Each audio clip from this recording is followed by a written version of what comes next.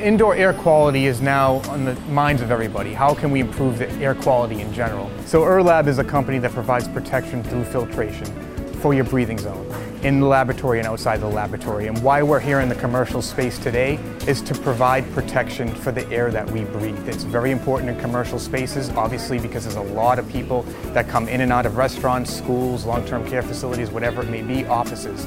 So we want to provide the healthiest air possible so we can get back to some sort of normalcy.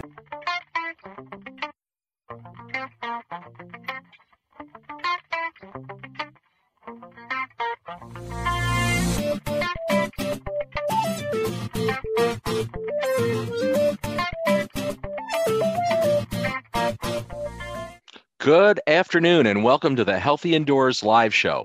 I'm your host, Bob Krell. I'm the founder and publisher of Healthy Indoors magazine, and thank you for joining us today.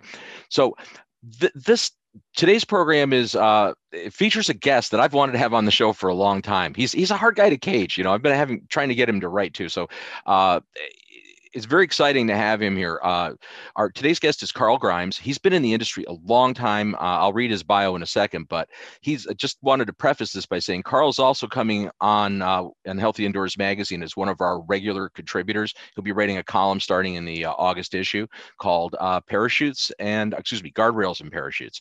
And so today's title for the show is similar to that, right? We're calling it Guardrails and Parachutes, and it's what both commercial and residential consumers, as well as practitioners, need to know about IAQ issues. So the focus for today is going to be talking about a lot of the misconceptions, the miscommunications, and I'll let Carl really get into that and detail all that for you. So, without further ado, Carl Grimes has direct experience consulting with those who experience complaints indoors, and as a leader in the industry, intended to fix those causes. Because he's also originally experienced the harm in his own personal life, he has a unique perspective and approach for understanding and communicating the complications and confusions between them. He is the past president of IAQA, the vice president of practice for ISIAC. He chaired the IAQA Healthy Home Committee, wrote the Healthy Home Assessment Principles course, and I can go on and on. But he's really, Carl, if I give your entire background, we'll never get you on the show. So without any further, hi, Carl. Good morning. Well, a good noon. Yeah, it's still morning here in Denver. Yeah, so it's always a pleasure to speak with you, and I say that sincerely. Carl actually did some broadcasts with us back in the early days of Healthy Indoors when we were using ooVoo, I think. Remember, you were over at a conference, an ISIAC conference, right? Yes. Overseas. In Switzerland. Yeah, and we had an interesting conversation, which I won't go into, about you floating down the Danube River. Right. Anyway, okay. So, I'm really happy to have you on the show because you haven't been on the new format show since we've started doing this in the past year and a half, and I'm even more excited to have you as a contributor to the magazine because the new column that you're about to do is just phenomenal. And for those, I think most people in the industry are very familiar who you are, but there's probably people that'll watch the show in hindsight that won't actually, be familiar with you. But Carl, you come from the experience of actually, you were a consumer with an IAQ problem, right? Yeah, I was. This is back in the 70s and early 80s. At that time, I had my own company. It was a manufacturer's representative company selling electronics and electromechanical products to like IBM and storage technology, digital, all the big companies here in Colorado and the surrounding states. And I reached a point to where I wasn't able to function very well anymore. The worst part of it was loss of short-term memory. And that I'd answer the phone, for example, and it used to be I had all the information in my head. This was before daytimers. Okay. So I created my own system, color-coded system of hot topics, do it now, should have done it an hour ago. And so, and I couldn't keep track of it because like if I didn't act on a phone call, for example, immediately within 2 or 3 minutes, it was gone. And then it would suddenly come back 5, 6, 7 days later with full immediacy. So I had to get some help. And as I started, it got worse. I had to shut down the company. And there's about 2.5 years where I was fully disabled. If I wanted to do something, sometimes take a month or two to actually get it done. And then there's another 10 years before I could work full time and work productively. But figuring out what was going on, because we're still in kind of the dark ages now, but we were in the dark ages back then. So it was in the middle of that one of the many doctors that I went to asked me to start going to the homes of some of his patients, because he said, I was one of the sickest people he had worked with. I was only one of a couple that was recovering. I didn't feel like I was, but he said I was. Mm-hmm. So I started going out, and I didn't know anything. I just basically, I didn't have any training or technical knowledge. I started talking to them. Like a lot of people in the industry. Yeah. Yeah. So this is coming full circle back to the title of my new column and the show today. Is I started by sharing stories. Well, here's what happened to me. What happened to you? Yeah. And I started picking up patterns of people in homes. And it led then to a series of recommendations that I was making that was working. And it led to a book that I wrote in 1999 called Starting Points for a Healthy Habitat. If you go to Amazon.com, you can see it, but it's not available. It's okay. It's sold out years ago. Okay. And that got me involved then in the industry side, first with IAQA and on and on and on. So I have a foot on both sides of the fence here, but instead of straddling it and saying, well, here's one way or there's the other way, it's how do I merge the two? How do I connect the two? Okay. I mean, that's fair enough. And it brings, I believe probably that makes you somewhat unique in the industry, right? Because I think most people that are on the practitioner side in the IAQ industry probably have stories, that they've been in, they've experienced things, but maybe they haven't come from that place, where started totally as more of, on the side of being somebody that's actually faced, this type of an indoor environmental crisis in their own life, whereas I can honestly say I haven't, with all my years, I've had some small issues, but I've never, I've floods and things like that. But, and I would say, so it gives you more of, and this is one of the things that really impressed me about you early on years ago when I saw you doing presentations at industry events, is that you would show this empathy towards the people that were experiencing these conditions, unlike other presenters and other practitioners in the industry that I ever, I always noticed that was like a different take. You're speaking from the heart more, I believe.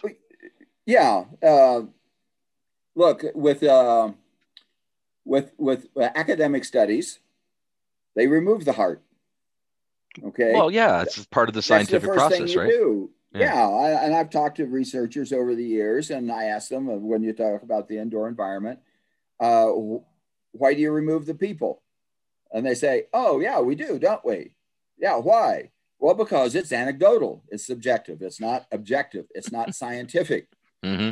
But what they're forgetting is that just about everything starts subjectively. When I ask them, why are you studying, say, chemicals in the indoor environment? Why are you studying mold? Why are you studying pet dander? It's that they have a personal experience. They have a reason for it. Mm-hmm. Okay. And when you talk to scientists, it's what is your interest? How did you get interested in studying quantum mechanics of cats or something like that? Well, I just really like it. I have an interest in it. So it starts subjectively. The trick then is to make it objective.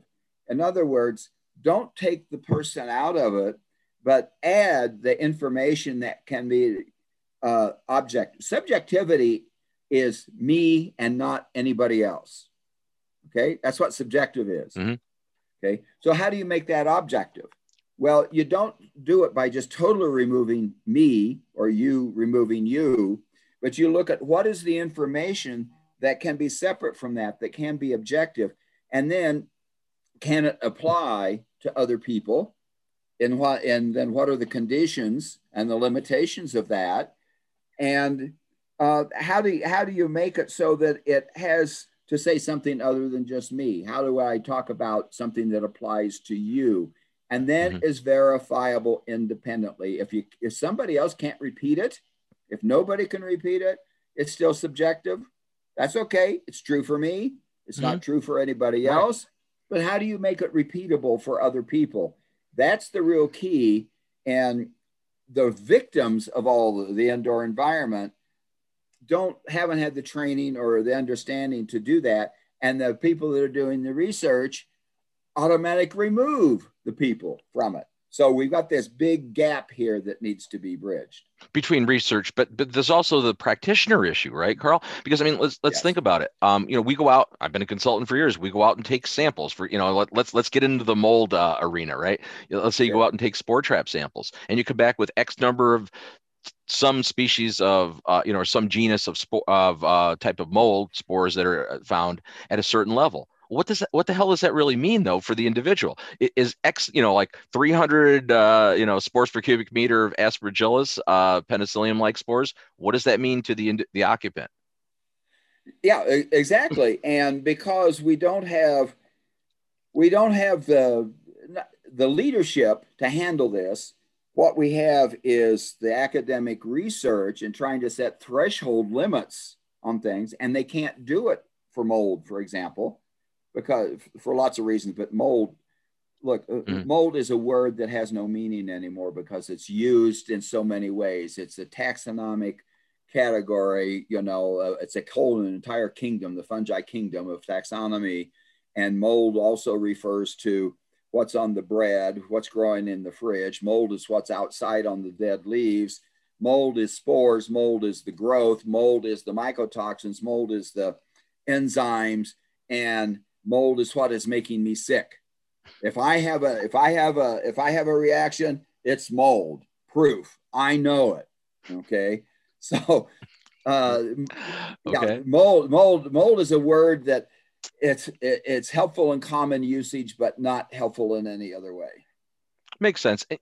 And again, we picked on mold as the poster child here, but the reality is to try to get actual, limit values on the variety of things, the soup that makes up our indoor environment, right? The chemicals, all, the off-gassing from everything, all the environmental stuff, the airborne particulate, the nuisance dust, you mix that all together. How in the world are you ever going to come up with limits? Because it varies. Every environment, everywhere you go at different times changes. This is a moving target. Absolutely. Now, let me throw in another moving target, and that's that people are individuals and they don't all react the same way at the same time to the same thing. Just think of the bell curve. It's a distribution of individuals that react at different levels of whatever substance you're measuring. So not everybody's going to react at the same time, but yet everybody thinks that they should. The common complaint is, in a family, one person, not always the mother, often, but it could be the father or the kids. One person is reacting, and it's like, well, I don't react, so what's wrong with you? Can't be wrong with you. What is wrong with you? And it shifts over to the psychology and the relationship part of it. So back to what you were saying about the practitioner part. Yeah, there's a gulf not only with researchers and medical clinicians, okay, but there's a gulf between the field practitioner and the person that they're out to serve. Some of the presentations that you've seen, I've got the slide up there, and I say the house didn't call for help. The person in the house called for help. But when we go out as a field practitioner, we only look at the house. We don't look at the person. So we just go out and, like you said, we take some spore traps, we do some of this, we do whatever it is we do, and then we do something, and then we go back and declare it good. And if our customer still complains or isn't satisfied, we point to all the legal boilerplate in our work order and our contract.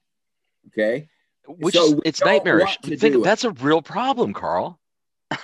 It's a real problem because this is why, one of the reasons why the Facebook groups on mold, COVID even, is devolving into this now, because they can't get the help and support and information that they need.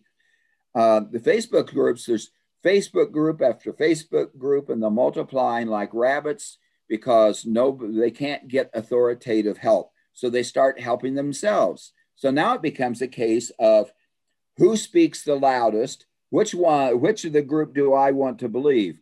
There was just a post earlier this week where somebody asked just a simple general question about, well, what do I do? I want to move into a new house. What do I need to look for? What do I need to do? There were over 100 responses in less than a day, and you couldn't even group them. There was like 5 or 6 that was in a group, and not only was it diverse, but most of them were contradictory. But yet they pick one of those as the truth for themselves. Right. Why? I think it's because there's somebody there that will validate it. Okay. I mean, but is that not, that's kind of a human nature, right? People sometimes don't seek facts and seek truth. They seek validation of what they believe. Yeah, it's don't confuse me with the facts. I've already made up my mind. But the problem is there's not even a clear cut, there's not clear cut authoritative, right? Cognizant authority information for a lot of this stuff. I mean, we look because Yes. all of the research and all of the regulatory stuff is all based on individual constituents, right? I mean, Right. OSHA PELs or ACGIH TLVs. I mean, they're still individual constituents. They're typically designed for workplace setting, right? Industrial setting, 8-hour setting, like a 30-year-old healthy male. I mean, that's what most of this stuff is based on. Yeah. So, and you just addressed one of the issues there. A threshold limit value or a PE, permissible exposure level, has to have boundaries. It has to have limitations. What are the conditions under which? So it's typically a working, middle class, white, male who's healthy. Right. Okay. Now, people that are in homes, almost none of those really fit, because they aren't there on a 40-hour week, an 8-hour day, 40-hour week. Okay. Back in 2003, I believe it was, a lot of industry leaders like Richard Shaughnessy, Brad Prezant, David Miller, and Gene Cole had a conference in Las Vegas about mold and different building types. So what do you need to know about mold for hotels, for gymnasiums, for schools, for offices, and for homes?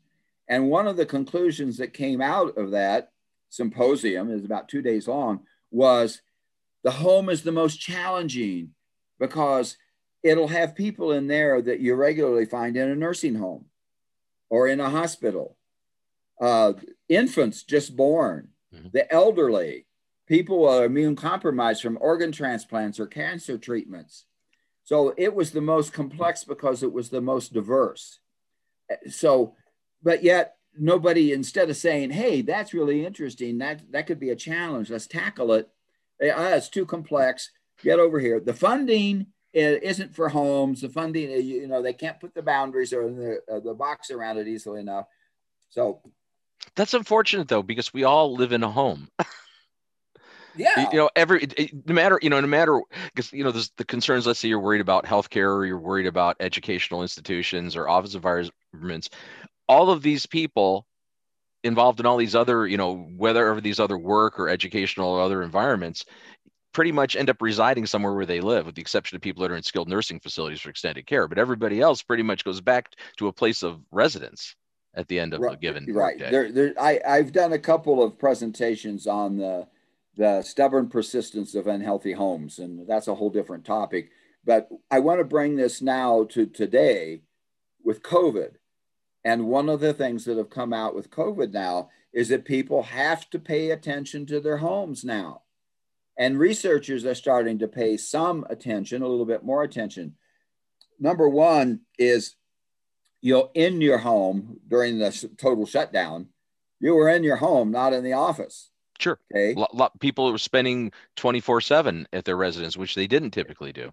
That's right. So the people, the adults that worked out of the house weren't in the house all the time, so they maybe didn't experience some of those factors, or they didn't notice it. But now they're in the home all the time. And in addition to that, there's more people. So you have a higher occupancy, not necessarily sufficient ventilation. And then all the use of all the cleaning products, usually fragranced, and all the disinfectants that are used, some of which have hormone emulators and carcinogens in them. Okay. I mean, CDC for about 5 months kept coming up with a list of don't use this hand sanitizer, don't use that hand sanitizer. It's got toxic chemicals, it's got carcinogens in it. So even if people aren't aware, they'll now in the home, the focus is in the home, and they're now starting to pay attention to it. Mm-hmm. Well, and that's really, it goes along with the liner notes we had for the show, right? Because we talked about how the terrain of indoor air quality has not improved over this past year with the pandemic. If anything, your thoughts are it's more confusing and riskier than it ever was, right? Which gets back, I want to ask you, so the title for your upcoming column is Guardrails and Parachutes. And I want you to explain what that means, because, people are going, okay, what? Right. So what do you mean by guardrails and parachutes, Carl? What I mean by it is what we just talked about. How do you find your way through it? Okay. It's like going down a mountain road. There's one of my favorite mountain passes here in Colorado. When you come into Aspen from the south, it's called Independence Pass. Anybody that's in Colorado or been on that will know what I mean. It's a really steep, windy, curvy road up the mountain. It goes for miles, and there are no guardrails. One side of the road has about a 1 foot shoulder, and that's the mountain. The other side of the 2-lane road is about a 1 foot shoulder, and that's a cliff anywhere from a couple of hundred to 1,000 more feet. There's no guardrails. If you don't pay attention to what you're doing, and if you don't know how to handle your car, and if you don't have experience on curves and mountains and speed and brakes and that sort of thing, you can go right off. And if you go off, now you need a parachute. So the analogy is, if you don't know what you're doing as a practitioner or as the general public, you can risk running right off the road and not even know it, to the point where you need help, you need a parachute, and you don't even know it. And then you'll not even with an ambulance at the bottom, but you just crash and you fail. The only thing protecting you is the legal boilerplate on your work order. Okay. That isn't also where like the Donner Party went back in the 1800s, is it?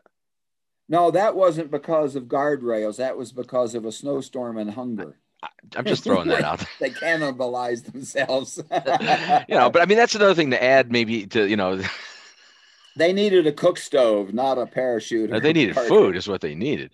They needed food. But I think you're making a great point here, because that's, again, and how do we get that to consumers? And remember, everybody's a consumer, right? I always like when we say this term consumer, people automatically go residential, but that's not necessarily true, because all commercial property owners, building owners, everybody's a consumer, right? Everybody is. And I think one of the things this industry tends to do, and I've been guilty of it at times, and I'll show my hand too, is, saying, oh, well, that's residential stuff. We just do commercial. It's like, yeah, but everybody has a residential aspect of their world. Well, until about 5 years ago, ASHRAE, for example, didn't recognize residential. It was all commercial buildings. It was only about 5 years ago that they created the residential committee, and they're making good progress on that. But yeah, residential is kind of a throwaway, and with some justification, because like I said, that symposium 15, 16 years ago concluded it's the most challenging one with the most complexity. But I want to go back to the analogy of the guardrail again. If not just a consumer or the general public doesn't know what they're doing and go off the cliff, and now they're in trouble, the practitioners can do that too. And by practitioners, I've discovered recently that there's a couple of different practitioners. For example, you mentioned I was vice president of practice for ISIAC a number of years ago. And it was, there was a confusion there about what practice was. And they said, well, we're researchers, well, academic engineers and other researchers. And in our main journal, Indoor Air, we have a section of application. How could this be applied? And so that's satisfactory. And when I brought in ideas, and I had a committee of academics even that said, we need to get research to practice, it wasn't greeted with open arms. And it took me all these years to figure out why. I'm talking about a different kind of practice. I'm talking about a field practitioner, not someone who takes research and applies it. But Cliff Zlotnick is the one that helped me out on this. He said that he used the analogy of in medicine, you've got medical research, and then you've got the clinical application, the doctor with the patient. And then you've got the emergency medical technician. Us as field practitioners are like the EMT. We get a call, we go out, we don't know what's there. We have to figure out what's there first, and then figure out what kind of science or research may be applicable. But the starting point is very, very different, and the end point is very, very different. There's actually a term for this now called crisis science. There's actually a paper on this out there now that I can make available to anyone that wants it, called crisis science. You go out and you have to figure out what's there before you can apply anything. So that's a difference, particularly at the ISIAC conference coming up, Healthy Buildings 2021. I'll get the plug in there in November in Honolulu. Oh, we're going to have one on it too. So yeah, definitely there's lots of plugs. Yeah. So it's they have some field practitioners that are going to do presentations. There's going to be research practitioners, and then there's going to be the academic researchers. And the hope is by getting them together in one place at one time, they can maybe start talking to each other. Well, conceptually, that's a great thought, and I think it's long overdue. So that's super important.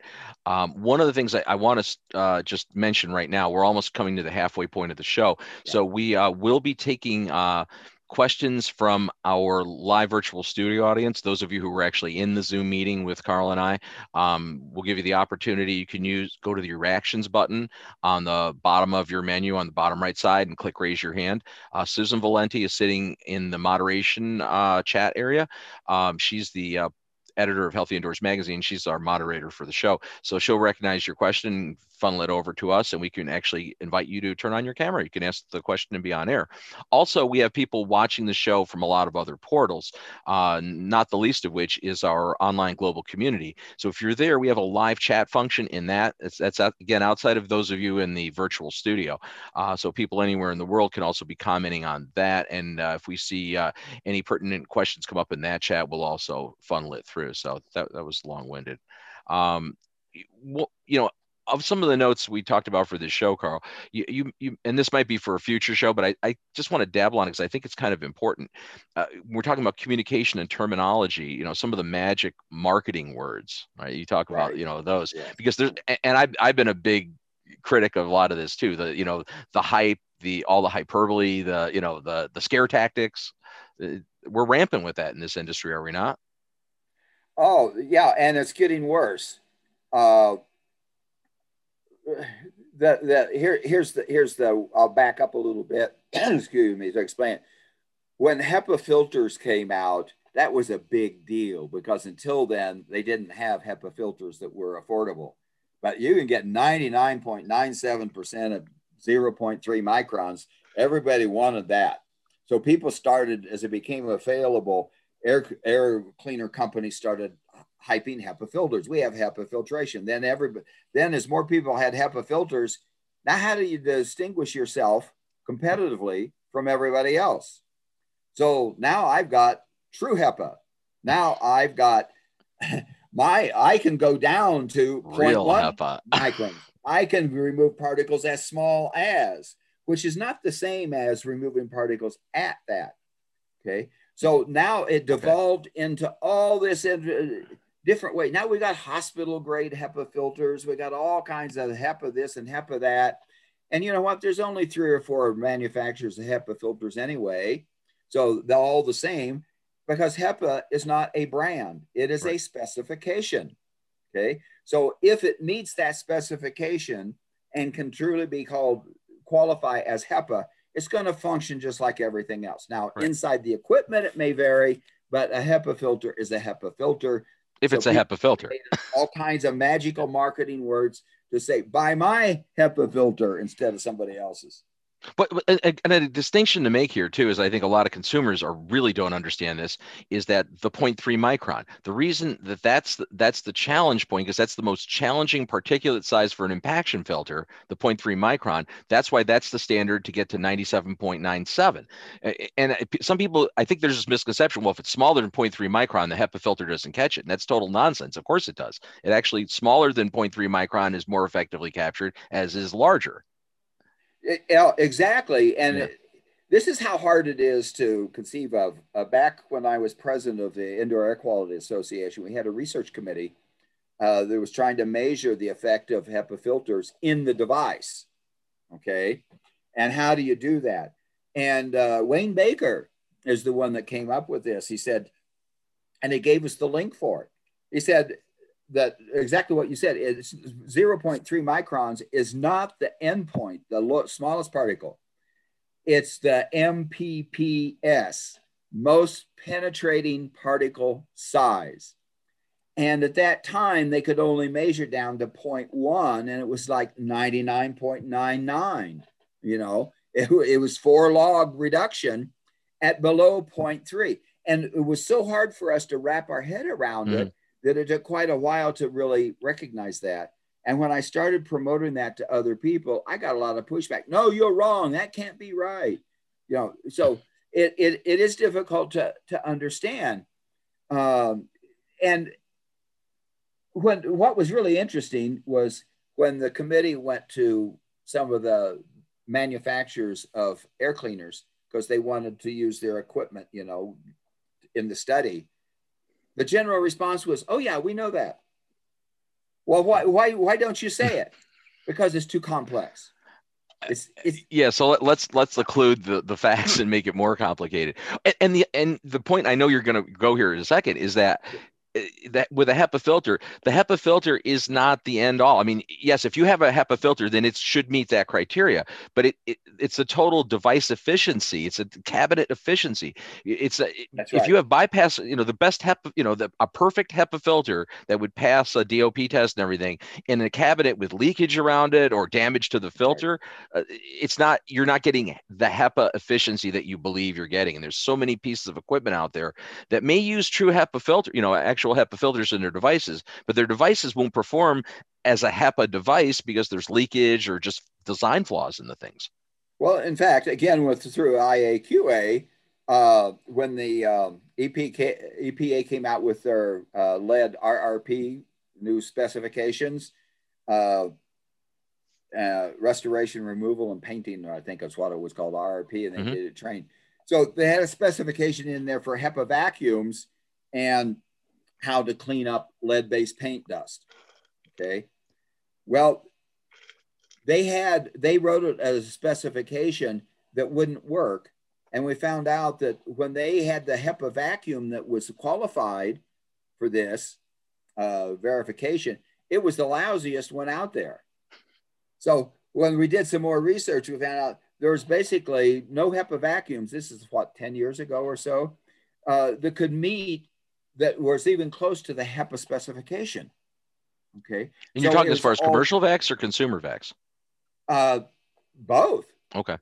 Because of the gasket around it, it wasn't properly seated and sealed, like you were just saying. So again, this isn't just a problem for consumers. This is a problem for practitioners and field practitioners. And it's a problem for equipment companies because they say something and our own brain fills in the gaps. And our magical marketing words, because they've learned how, it used to be called Madison Avenue back in the days of early television. I'm giving away my age here. Yeah, Mad Men. Yeah, Mad Men. So it was, we let them fill in the gaps. So one of my favorite ones is this. It's not a HEPA filter anymore. It's one of these ozone hydroxyl things that have no verification, independent verification by anyone, anywhere.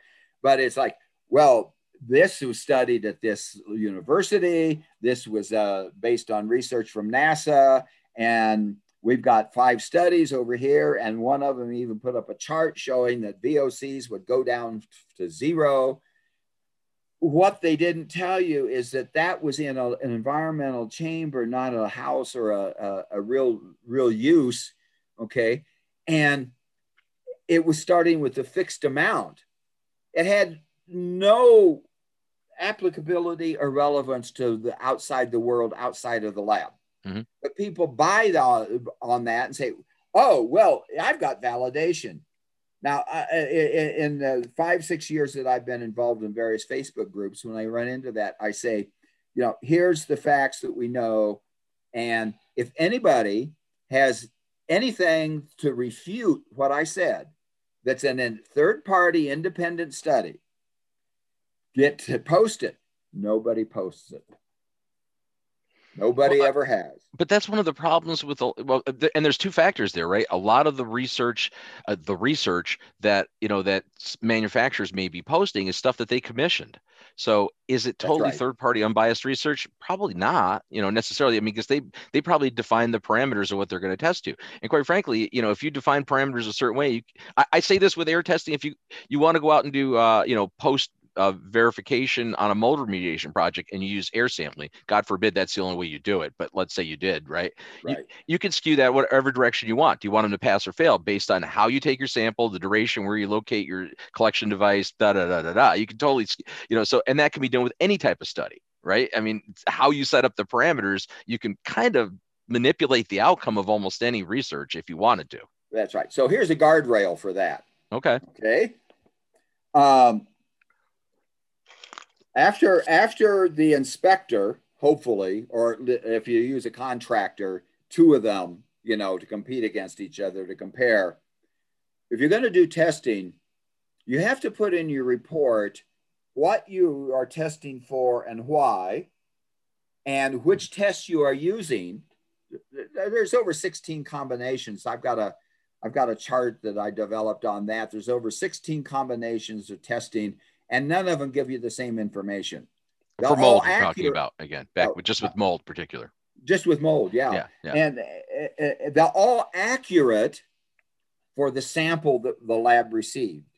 None of them are accurate for whether you're safe or not, because they don't even apply to it, first of all. Well, they're environmental samples. They have nothing to do with medical correlation. I mean, that's been my complaint since the beginning in this industry. I'm uncomfortable with what we do because we don't have data that's correlates directly to physiological outcomes. So here's the guardrail. First of all, whether you do all the preliminary things that you need to do to identify the problem and identify if testing's needed and which test, then you put in your report how to interpret the results. And most people say, well, I don't know what the results are. How can I interpret the results? But you can do, like medical labs do, here's a range. If your cholesterol is below a certain value, you're okay. If it's above a certain value, you need some further medical investigation. In general, though, there's still a caveat there. It's in general. It's in general. Yeah.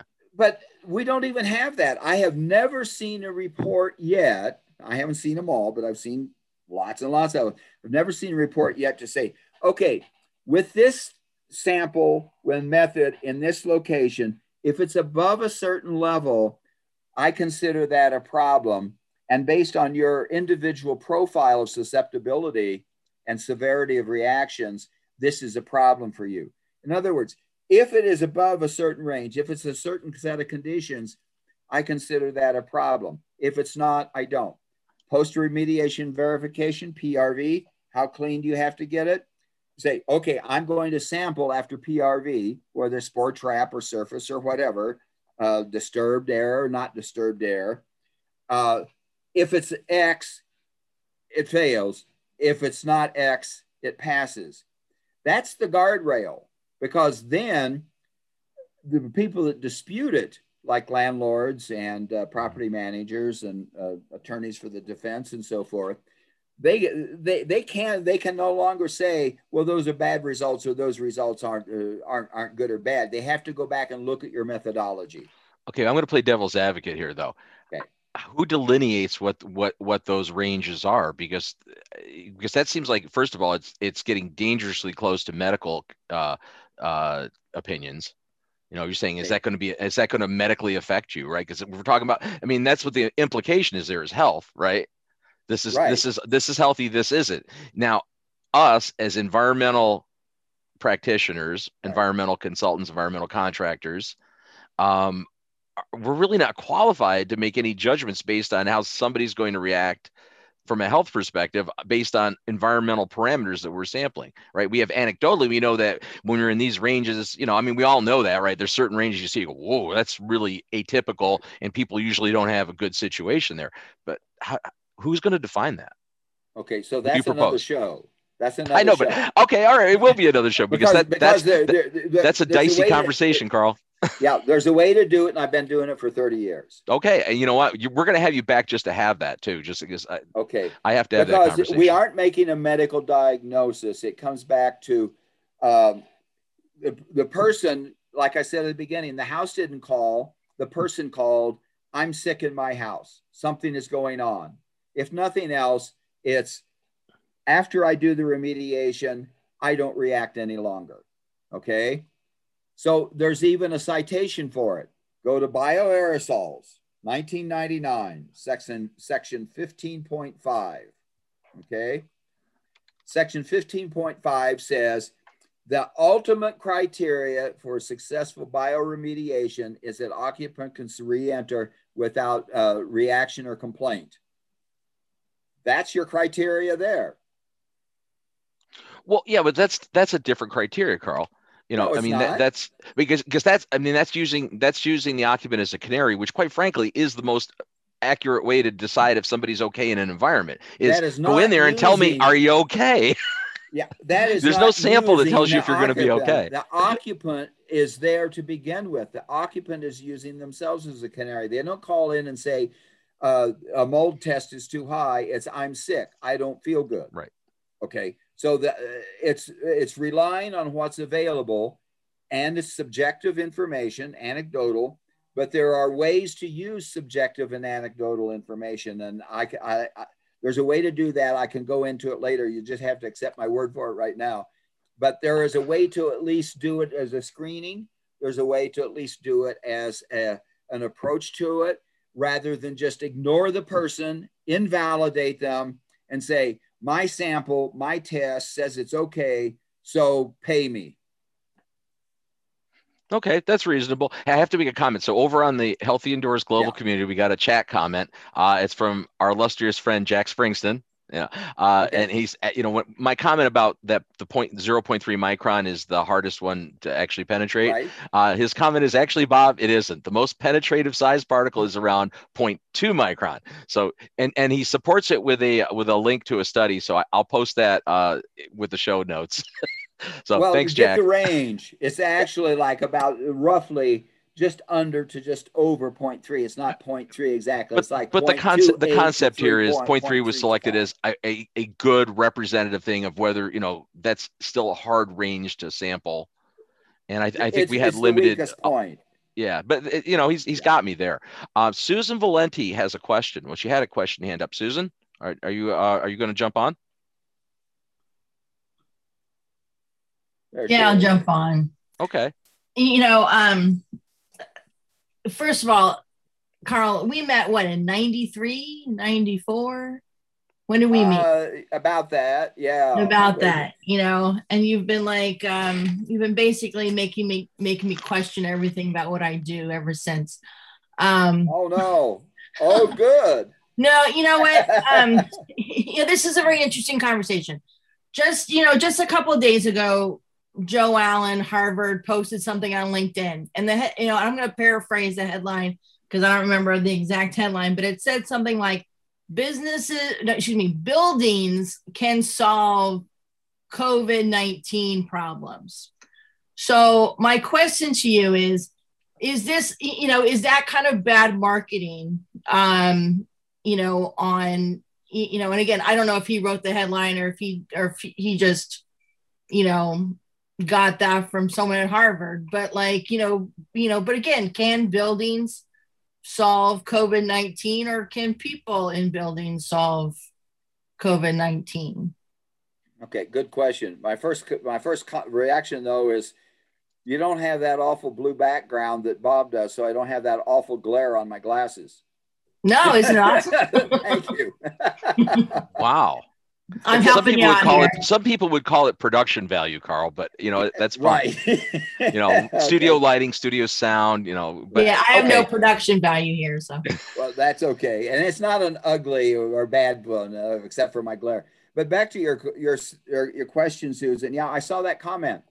And while I think it's overstated, I would hope, I haven't read it, but I would hope that he goes on then to explain that buildings can increase the risk of infection from lack of ventilation and overcrowding and other factors, but it could also reduce the risk of infection by not overcrowding and with proper, effective ventilation and that sort of thing.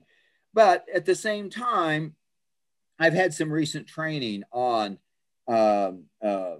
promotion and media and that sort of thing. And what they really promote is make a catchy statement up front. It's like a headline, but other than just make stuff up, you have to verify it. You have to explain it. It's followed by another statement and then the explanation, but you got to get their attention first. So with his, it's so outrageous that people are going to have a reaction similar to yours of, oh, that's really difficult. I don't think so. Hopefully some people say, tell me more. So that's the value of that. That's very different than saying that buy my air cleaner or buy my chemical or buy my product or service, and that solves something. Warning, your home and office may contain high levels of deadly mold. Yes. Thank you. That was totally unrehearsed. That's what we do here. Yeah. So does that answer your question, Susan? Kind of. But again, I mean, I just wonder why people take the people out of it and put like, oh, the building can solve this problem when, really, can the building solve the problem, or is the people going to solve the problem? Well, the building can become a tool and become a very valuable tool because it can be a cause or contribute to it. The other part of this that you're getting to is there's no one thing about it. It's a combination of things. It's the people and the building and the virus and the ventilation and the genetics of the people and the history of previous exposure and the outdoor ambient environment and how many people come into that office building with perfume, okay, or some kind of fragrance, with the cold or with the virus. What is lacking in all this is an ability to take a complex set of dynamical systems and relate them in a way that is useful. And that's where people come in. The National Center for Healthy Housing had their Healthy Home Specialist course. And Kevin Kennedy in particular was the first one that started promoting this. It's homes are systems that begin with people. People are part of the system and it ends with people. If you don't include the people as part of this complex dynamical meta system, you can make some headway, you can make some changes, but you aren't getting down to the core fundamental, which is a person called for help. And until that person's issues are addressed and hopefully either fixed or made better, then you have not addressed the issue. The work order for practitioners eliminates that person with their legal caveats and their boilerplate. So that now, whether the person is helped or not, they've met their requirements and they can take it into any court, and the judge will insist that they need to get paid and that they fulfilled the terms of the contract. Again, the person is taken out of it. Well, I mean, all vacant buildings are inherently healthy, are they not? Because buildings are inanimate objects. They don't get sick. Well, yeah, and if you really want to get down to it, that changing environment in that unoccupied building is healthy for something. It's healthy for the mold and bacteria that are thriving now. It's healthy for the rodents and the insects that got in, or it's healthy for the moose or the possum or the skunk that infiltrated in it. So it's the environment, the habitat that is most conducive to the life form that's in there. We want houses, we assume houses and offices are conducive to the sustainability and the productivity of the occupant that's a human, and not the insects and rodents and the mold and the bacteria and the actinomycetes and everything else. So Terry Sofer, I know he has a question. You, Terry. He's in here. Terry Sofer. Hi, Carl. It's always wonderful to hear and in this case see you after we've both tried at various points to help educate and improve information for some of those Facebook groups of people that are toxified by mold. Right. You've been a real champion there. Thank you. Carl, I'm intrigued by your and looking forward to understanding more your concept of guardrails and parachutes. I'm going to be provocative in raising a point here about IAQ standards. Good. Emerging medical genetics science in particular is beginning to show that not only are there personal genetic differences, but can be significant differences person by person on what genes are, quote, turned on or turned off or impaired partially in their functioning. And that those genes can have a major effect on the susceptibility of a person to a variety of illnesses or diseases. So if that medical science is valid, in light of that, how can any IAQ standard be used to determine or say what is healthy or unhealthy in a building for a particular occupant? That's a particularly interesting and challenging question, because it comes down to what a standard is. If it's a threshold limit value, permissible exposure level, something that is regulatory, they have to have a number. They have to have a sharp line of demarcation. But that doesn't really exist in real life.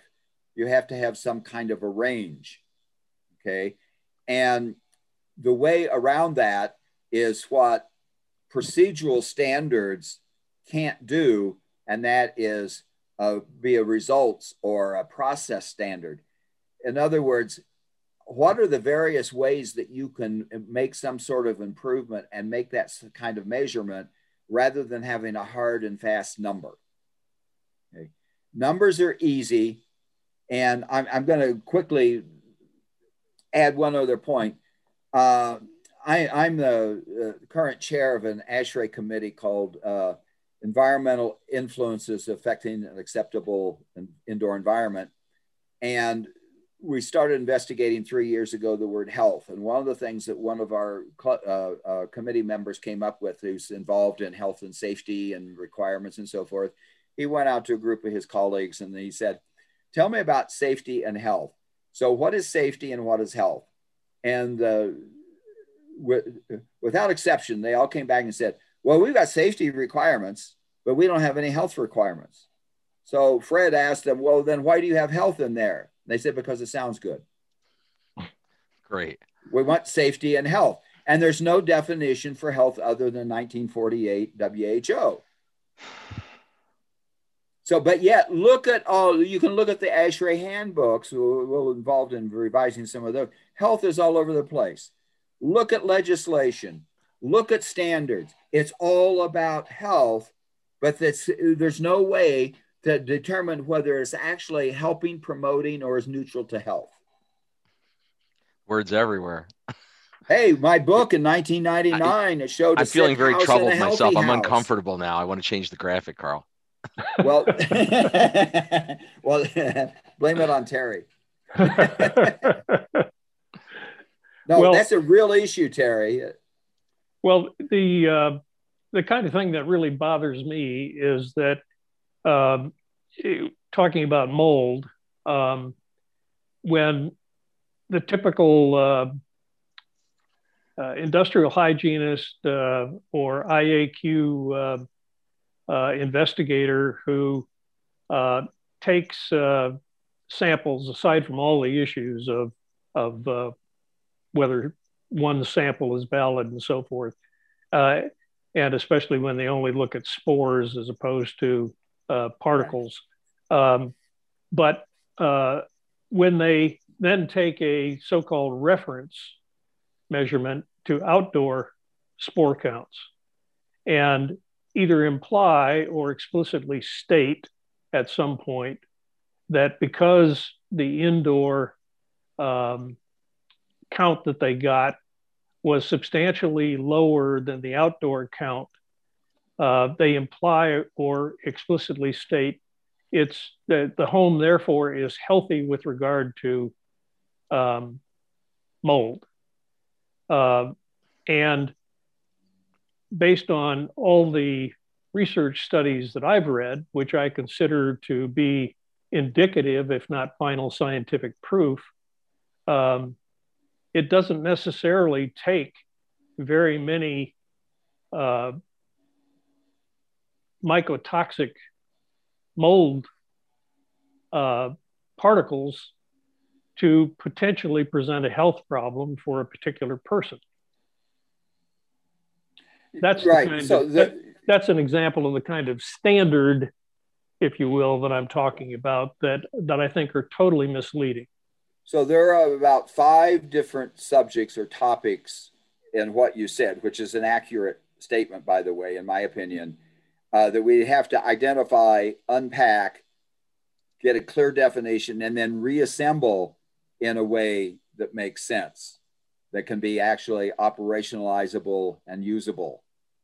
But the first comment I'm going to make is my experience with industrial hygiene, which has affected a lot of field practitioners in mold and water damage and fire and stuff like IAQA, IICRC, RIA, and similar organizations, NORMI, et cetera, is they test first. And we've got it backwards. How do you know what to test for?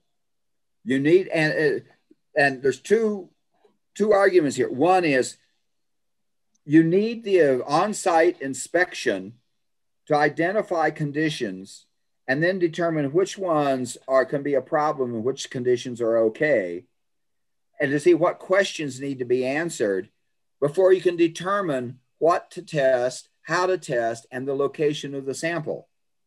The other argument, though, is that anybody like you and others with any experience know that if you conduct that inspection, 9 times out of 10, you find the problem. You don't need to test, other than maybe to confirm something.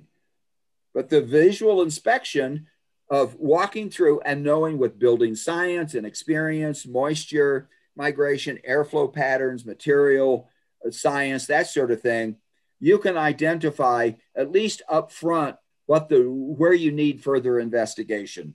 Well, Scott Armour's got an interesting. You need to test later. Scott Armour has an interesting perspective on that. He was on a few weeks ago, and his thing is, if your test results aren't going to affect one way or the other what your recommendations or what the prescriptive actions will be, why are you taking tests? Because if the test is not going to support something, and I totally agree with that. But even more so, the whole premise of testing without, and even just doing the visual, I think the on-site assessment is paramount, but also what's paramount is the occupant the dialogue that you have with the occupant, that conversation, or occupants. You have to do interviews. Honestly, we're not worried about the damn building. We're worried about what's happening to the occupants. And it amazes me when, I'll have commercial clients, they don't want me to ever talk to, I'll go on a consulting job, and they don't want me to speak to the employees there. It's like, well, we have to speak to the employees.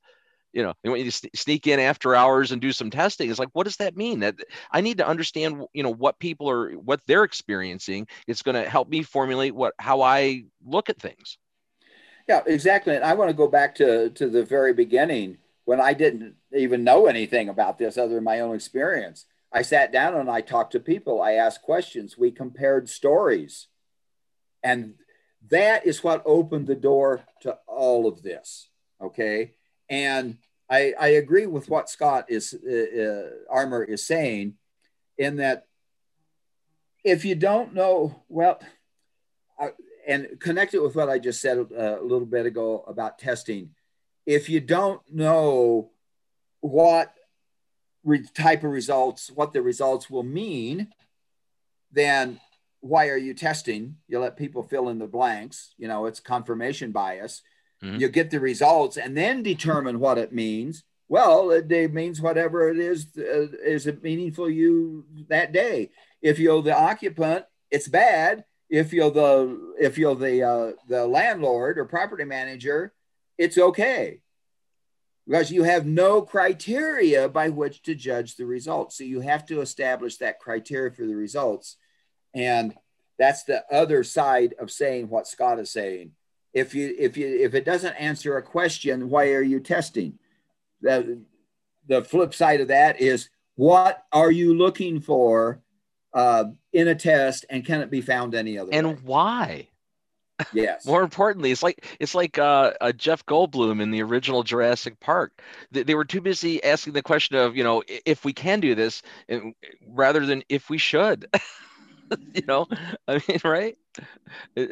Right. Honestly, like if it's not going to do something meaningful, why are you doing analytical work? You know, I mean, I'm going to use a quick analogy. We get convoluted too with the word testing, because there's yes. Testing can be things that require analytical results at a laboratory, but I look at testing, you know, taking readings. There's you know, environmental parameters we read in real time, right? Laser particle counts, temperature, relative humidity, any number of other things. There's a lot of devices that can read real time, carbon dioxide, carbon monoxide, you know, and go down the list that we can read in real time. Right. But see, that's more of a diagnostic tool that you use in real time. To me, I think you should always use those tools as in an investigation. That's right. Right. But what we're talking about, I think what we want to qualify is, we're talking about when you're taking samples and sending them off to a lab. Yes. Yes. So testing is another one of those words that has so many meanings. It's like your mold definition. Right. So here's a quick analogy, or very quick comparison. It doesn't sound applicable at first, but yeah, I'll bring it back. When you go to functional medicine, nutritional doctors of nutrition, and chiropractors and this sort of thing, they give you lots of pills to take. Their diagnosis, and even regular doctors, what's the prescription drug? Okay, they don't make money off of it like the others do, but their main profit center is what the product they can sell. The main profit center for inspections is sampling. I know I went through it. The year that I made the most money, just all by myself, was the year that I sampled. Okay, I made a ton of money. And what I found from all that sampling, it was that there was nothing consistent in it. It didn't really help. That could be reflective of your sampling protocols too. And just point that out. I combined a lot of. There could be a bias there. Right? Other part I want to bring in for contractors is, what do they sell? They sell chemicals primarily. They sell not necessarily the physical removal of mold and dampness. They sell a chemical or a gas approach using ozone and hydroxyls and fogging and misting and essential oils and things like that. Look at, not just follow the money, look at how they make their money. And with the more misinformation that we have, the more this proliferates into things that's not necessarily as needed, and a lot of things that aren't even effective. And those same things can actually have a harmful effect on the customer.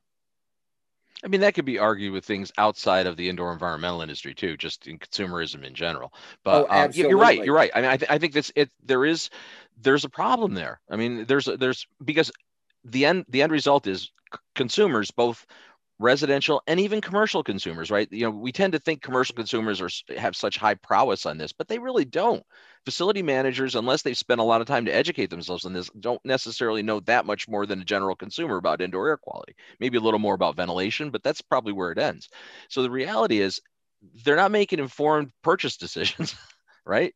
They're looking at marketing materials, and that's how they're making decisions on emotion. We need to get back to principles that have a factual basis. Start with the principles, and then you can go in with the application. What we're doing now is, I look back on my experience with just test instruments and ultraviolet lights to find pet urine and whatever, what I had the gadget of the 6 months, the gadget of the year. And it was like, I can find this, I can find that. And then 6 months, year later, I'm not using it anymore. I'm using something else. So it's what is really needed.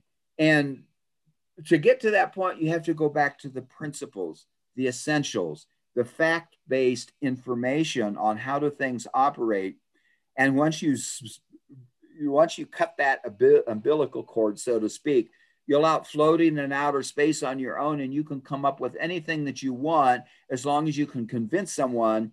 And then your justification becomes, this is how I make my money.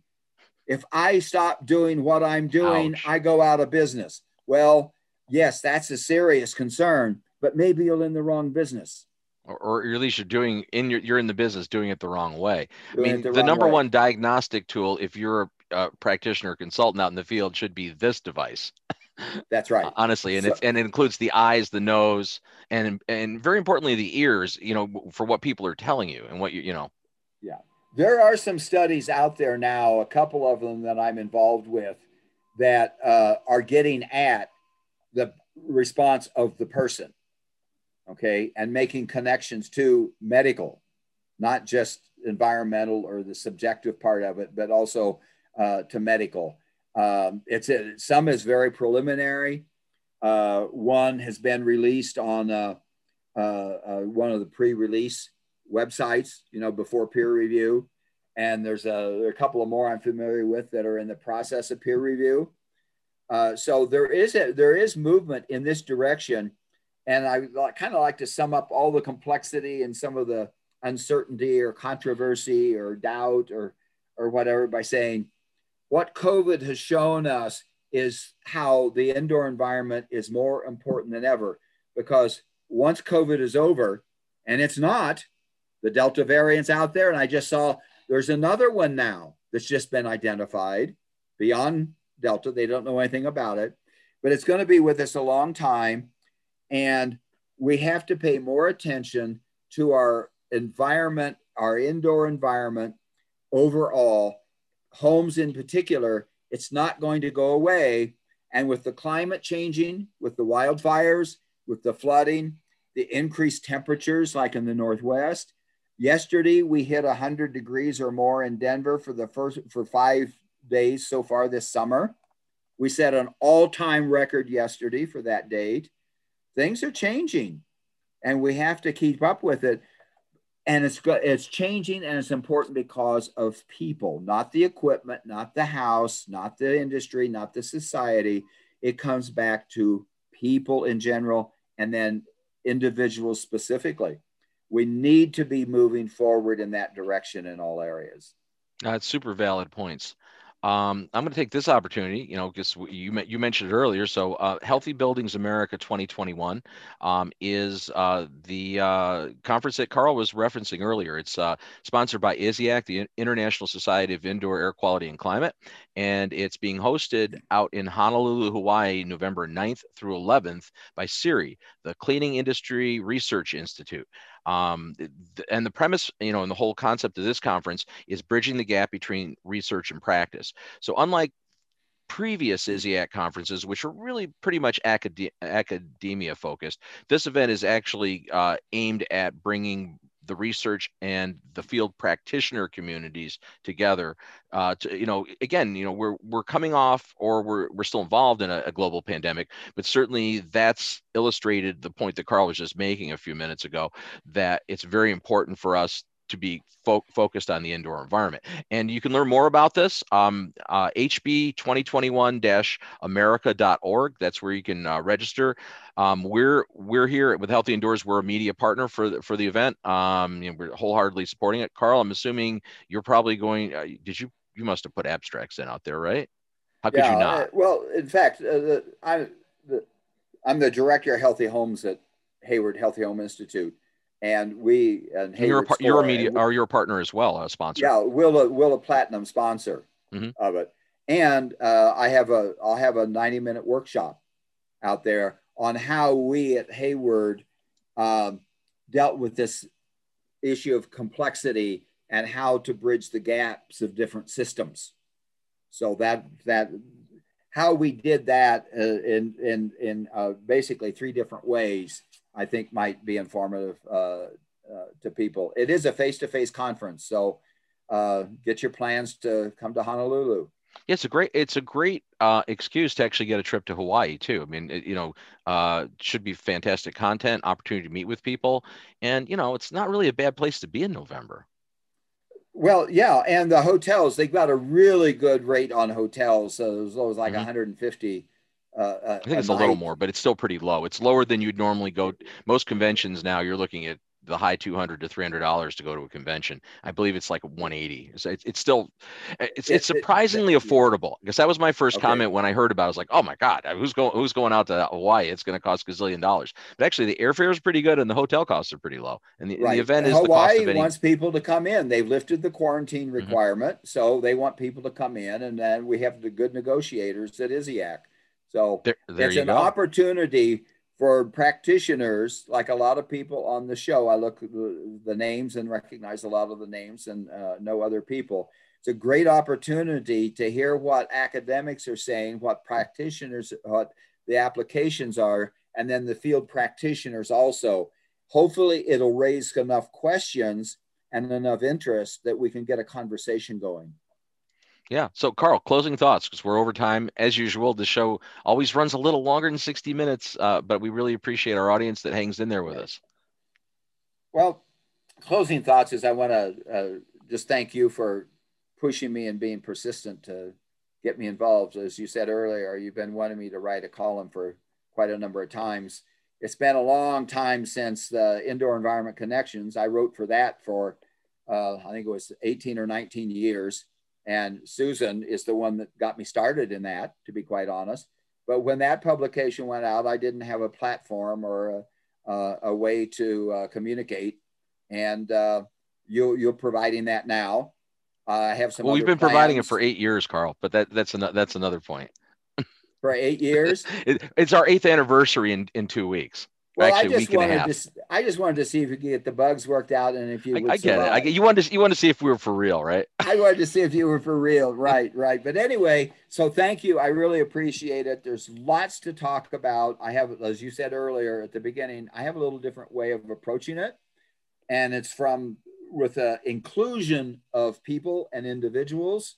So anybody that wants to know more about that, hopefully they'll tune in to more of your shows here, and we'll read my column. Yeah, looking forward to having you, having you do that. I think it's going to be a fabulous column. It's going to be great for both industry readers as well as consumers that read the publication. So many of you are probably watching the show today over on the Healthy Indoors online global community, which is our new platform. It's totally indoor environmental centric. This is a really, really cool thing. If you haven't checked it out, you need to check it out. You go to global.healthyindoors.com. That'll gateway you into the public areas of the community. Everything with an orange little diamond on the side is totally publicly available, even if you're not a member. So that's all the shows, both our content and a lot of other trusted content providers.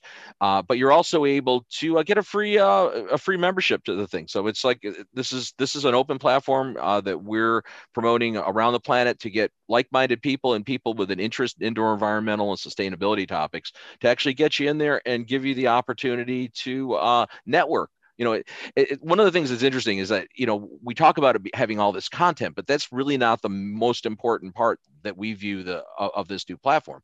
Sure, it's great content, but it's also an opportunity for you to meet and network with people from your industry, other industries around the planet. I mean, this is really going to be a unique opportunity. Much more than just some content provider. Of course, our home base is still healthyindoors.com, which is where you'll find our back issues of the magazine, our shows, all of our posts. That's still our home repository. But we are keeping a lot of that content over, or moving that content now over to the community as well. So the community will in the future become kind of more of that. So that's the end of my plugs for the day.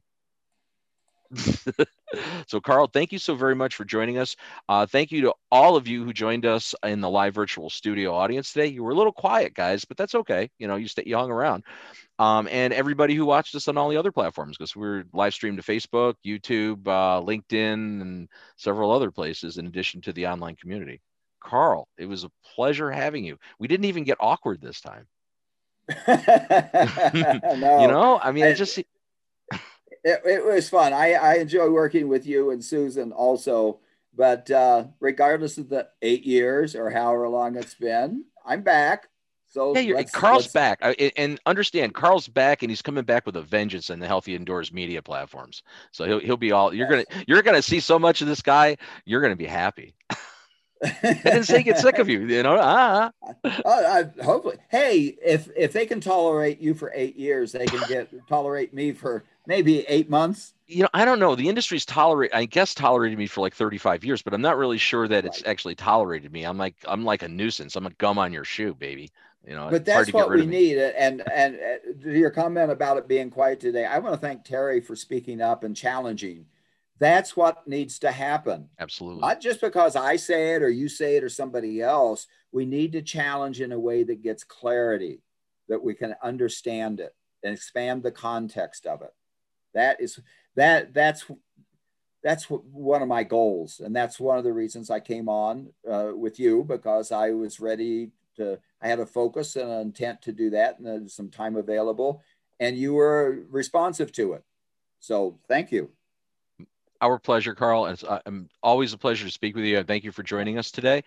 So we're way over time. So we're gonna pull the ripcord right here. Talking about your parachute. We're pulling it now. We're in the emergency chute.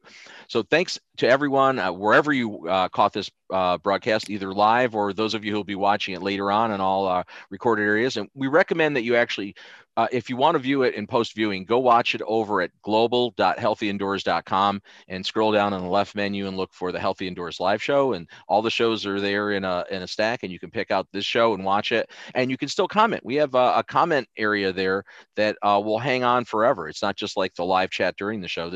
You can post your comments and they'll be visible going forward.